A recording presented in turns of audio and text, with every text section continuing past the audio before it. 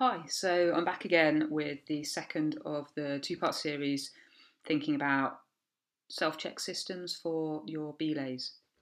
What I'm going to talk about in this podcast is continuing on from the previous one. Let's briefly think back onto the scoring. So if we've got a big tree or a spike that scores 5, it may well be suitable to abseil off. And so you could argue that you could use it on its own. The aim of the scoring is to help give you some guidance for what makes a good belay for your rock climbing in terms of climbing up, but also in terms of retreating off a crag if you need to do that, or abseiling into a sea cliff. And so often at the top of a crag, it would be much better to use 2 trees or 2 rock spikes to kind of create a bit more stability within your anchors rather than just abseiling off one and being able to get pulled around. Equally, when you're building these belays, thinking about whether you should be sat on the ground or whether it's appropriate to be stood up is important as well. If your anchors are low, you want to be sat on the ground. If your anchors are high, then you can probably get away with being stood up. But what you don't want is your second to fall off. You've got low anchors, you're stood up, and you then get pulled to the ground, which means they're going to feel like they're falling, and there's a higher chance of you letting go of the rope as you get pulled down to the ground. So low anchors, sit down. Anchors sort of shoulder height and above, you can get away with being stood up. That's as a sort of general rule. Okay, the other thing as a generalisation about the scoring system is that the rock always needs to be solid and that you've got gear in different cracks so that they're independent of one another. So just to reflect on that scoring system, something scores 5 if it's a tree or a really big, bigger than a body, solid spike. That would score 5, and I'd just use 2 of them, and that would be fine. I'd be happy with that. The maximum score that a nut, a hex, or a cam could get would be 4, and this would be a perfect placement, solid rock, pulling in the right direction. All good. If there's some lacking in a small amount of contact on one side or the other, then I would score this 3, and I want to score 10 to create a good belay. So with nuts, hexes and cams, that means that I'm going to be placing at least 3 bits of gear in each belay. And what this does is it just provides a bit of redundancy as you're starting out and you're developing your skills, and it means that you're going to be building nice, safe bomber belays. So the other part of this self-check is to check how you've tied all the parts together. And what I use for that is an acronym IDEAS. So we've got independent for I, directional for D, equalised for E, angle for A, and safe or screw gates for S. And the independent means that wherever possible, you've got gear in a variety of different cracks, and that each piece is kept independent by a knot or a hitch between the pieces of gear. So whether that's a clove hitch back on your harness if you're tying in to a piece of gear and back to you, and then up to another piece of gear and back to you, or it might be a knot in a sling with a couple of bits of gear that you've equalised together.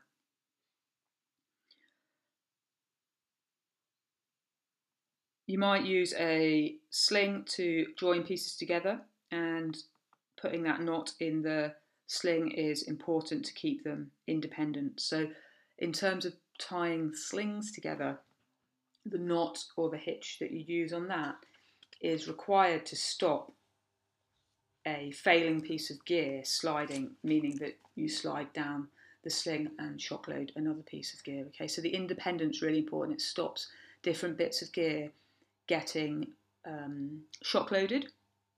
And if you try to bring lots of bits together with a sling, what you can often end up with is not each piece of gear being equalised, and we'll get onto that a little bit later on. Okay, so I'm going to put up some diagrams on Instagram if you're confused. Check out that post. So the next section was D, directional. All gear should be placed to pull in the direction that it's going to get loaded, and this is really important so that nothing gets pulled out. And so your position where you're stood or sat is really important in making that direction work. E is for equalised, and this means that each piece of gear is under equal tension. So each rope strand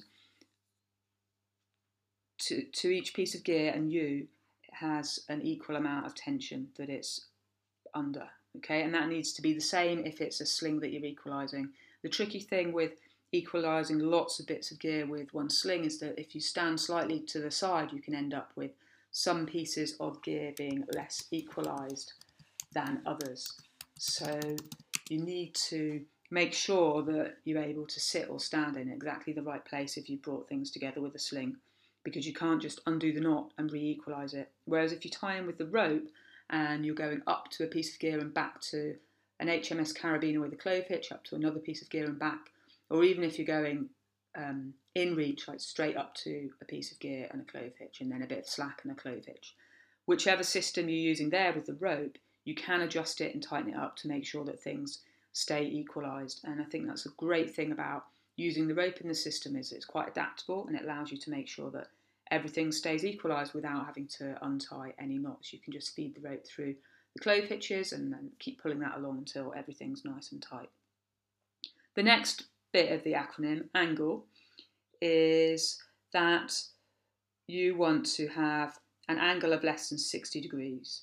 And this means that the load gets shared. So the point at which the knot is tied on a sling when you're equalising that, or the point at which the clove hitches are attached back to you on your figure of 8 rope loop, needs to be less than 60 degrees, but up to about 90 is okay. And if you've got a wider angle than that, each piece of gear ends up being much more loaded than we'd like it to be, really. Okay, so if you're thinking 60 degrees, that's sharing load. So say you've got a 100 kilogram load, there'd be 50 on one, 50 on another if we just had 2 bits, or most of the time we're going to have at least 3 bits, so 33.333 on each piece of gear if we've got a 100 kilogram load.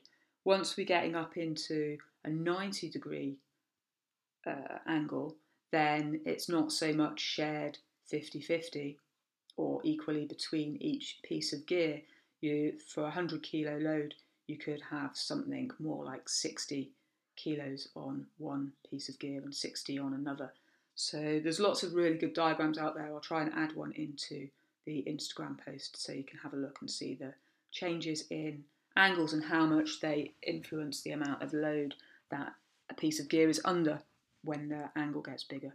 And then the final thing that I look at is screw gates or safe. So I'm going to check all the screw gates that I've used are done up, and then once I've checked through that everything is independent, pulling in the right direction, equalised, the angles are the right amount, I'm sat or stood comfortably, I've got my belay plate and I've clipped it onto the rope loop ready to start belaying, that's the point at which I would shout safe down to my second. Okay, and if I'm using a top or bottom rope or it's an abseil anchor, then that would be the point at which I'm happy to say this is a safe anchor, I'm ready to use this and use it as is appropriate.